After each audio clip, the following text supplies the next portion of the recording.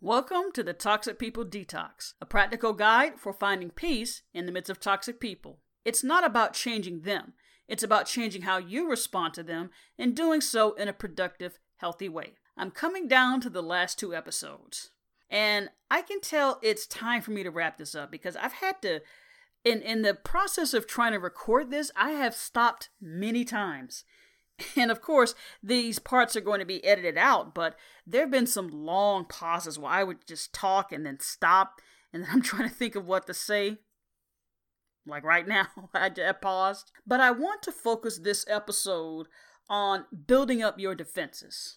When I encounter someone who's toxic, or if I'm in a toxic situation, the first question I ask myself is, how do I protect myself? How do I keep my feet planted firmly on the ground?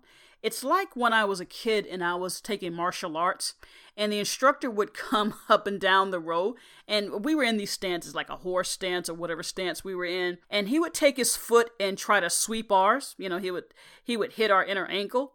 And if our feet weren't planted firmly, of course, our foot would slide. I actually have that mental image in my head. If someone is toxic, one of the things they like to do is try to throw you off kilter.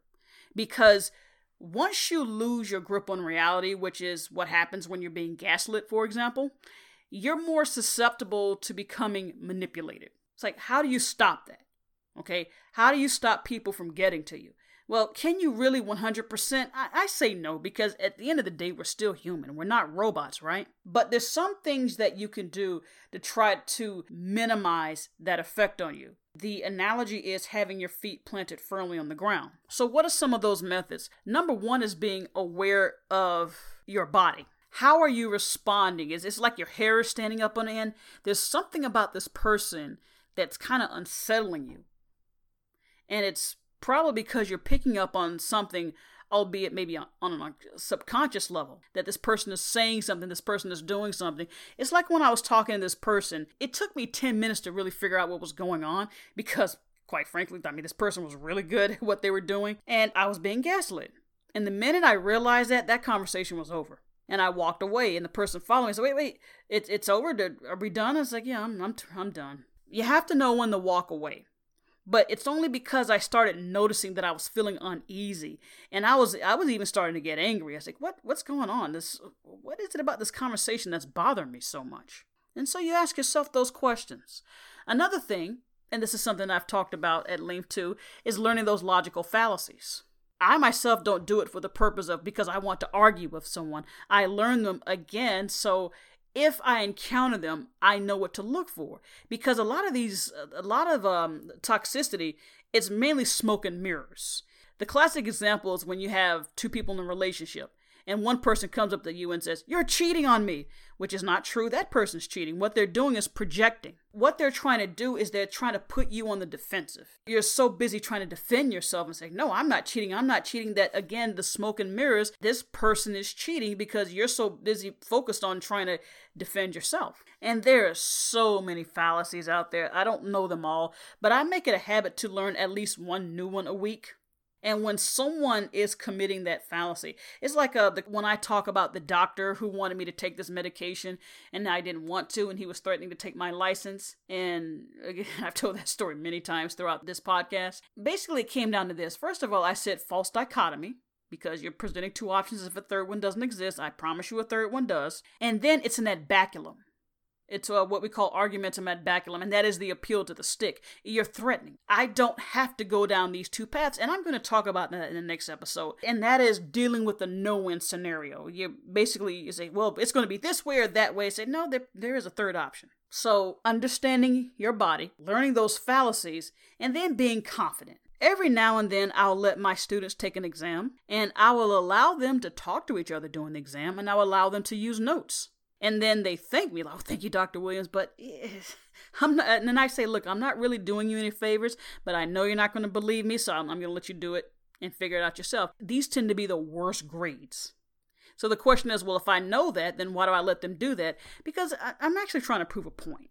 What ends up happening is that the A and B students tend to go off by themselves. They do not want to talk to their classmates, and for good reason. But then you have the C, D, and F students who kind of partner up with each other. And it's fascinating to listen to. Usually the C students will arrive at the right answer, but the D and F students start to converse amongst themselves, and they actually talk the C students right out of the right answer. And then once the students turned their test into me, I said, why did you let them talk you out of the right answer? Why didn't you go with the first answer? Now, of course, I already know the answer. It's peer pressure. But I want them to see for themselves. And I said, look, it's a confidence issue. And the lesson there was, I said, look, you all don't do well, not because you don't know the material. It's because you're not confident to stick with what you do know, if that makes any sense. You had the right answer. Usually the first answer tends to be the right one. I'm not saying all the time. But then you start to doubt yourself. And then you start to rationalize and you talk yourself out of the right answer. So again, when you're dealing with people, going back to that incident when I said that this person was gaslighting me, it required confidence that I knew what I heard was what I heard. Because that's what they try to do. They make you doubt that, wait a minute, did I hear what I just heard? At my previous job, that was an issue. It took me years to figure out what was going on because of that. I wasn't confident enough to say, wait, I'm experiencing this thing. This is not a good thing. I'm picking up on something because I don't feel comfortable. But I bet you if I had the mind then that I do now, I would not have allowed those things to have taken place for as long as they did. Folks, be confident. If you're feeling a certain way, chances are there's a reason why you feel that way. And then learn those fallacies so you can see past the smoke and mirrors. You can firmly plant your feet on the ground and you're not so susceptible to manipulation. All right? Until next time, I wish you peace in the midst of toxic people. Take care.